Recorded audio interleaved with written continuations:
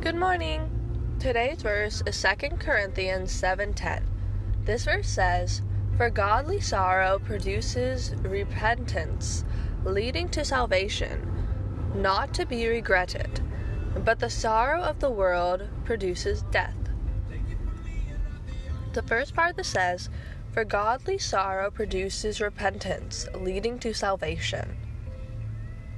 So, what this verse is saying is if you have godly sorrow, it produces repentance? That's a bit confusing. And it's leading to salvation.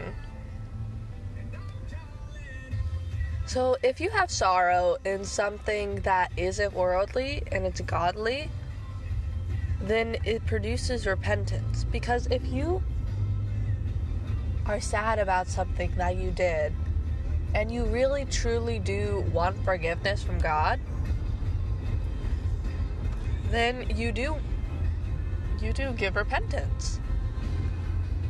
And this leads to salvation because repentance leads to salvation. It's kind of a chain effect here.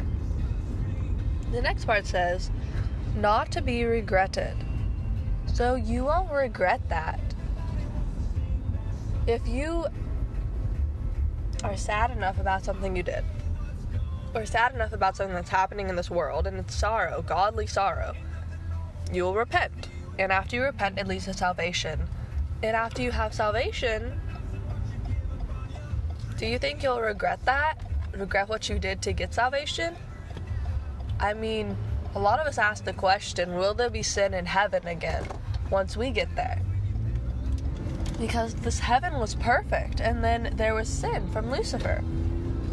So many people ask that question, and we all wonder, even though the Bible promises us that there won't be, we still have doubt in our mind about it.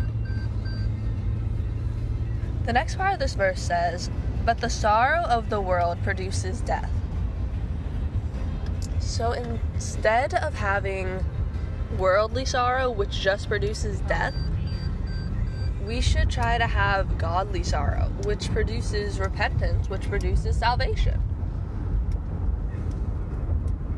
Now, the two are hard to not get mixed up sometimes, but with a little bit of work, you can.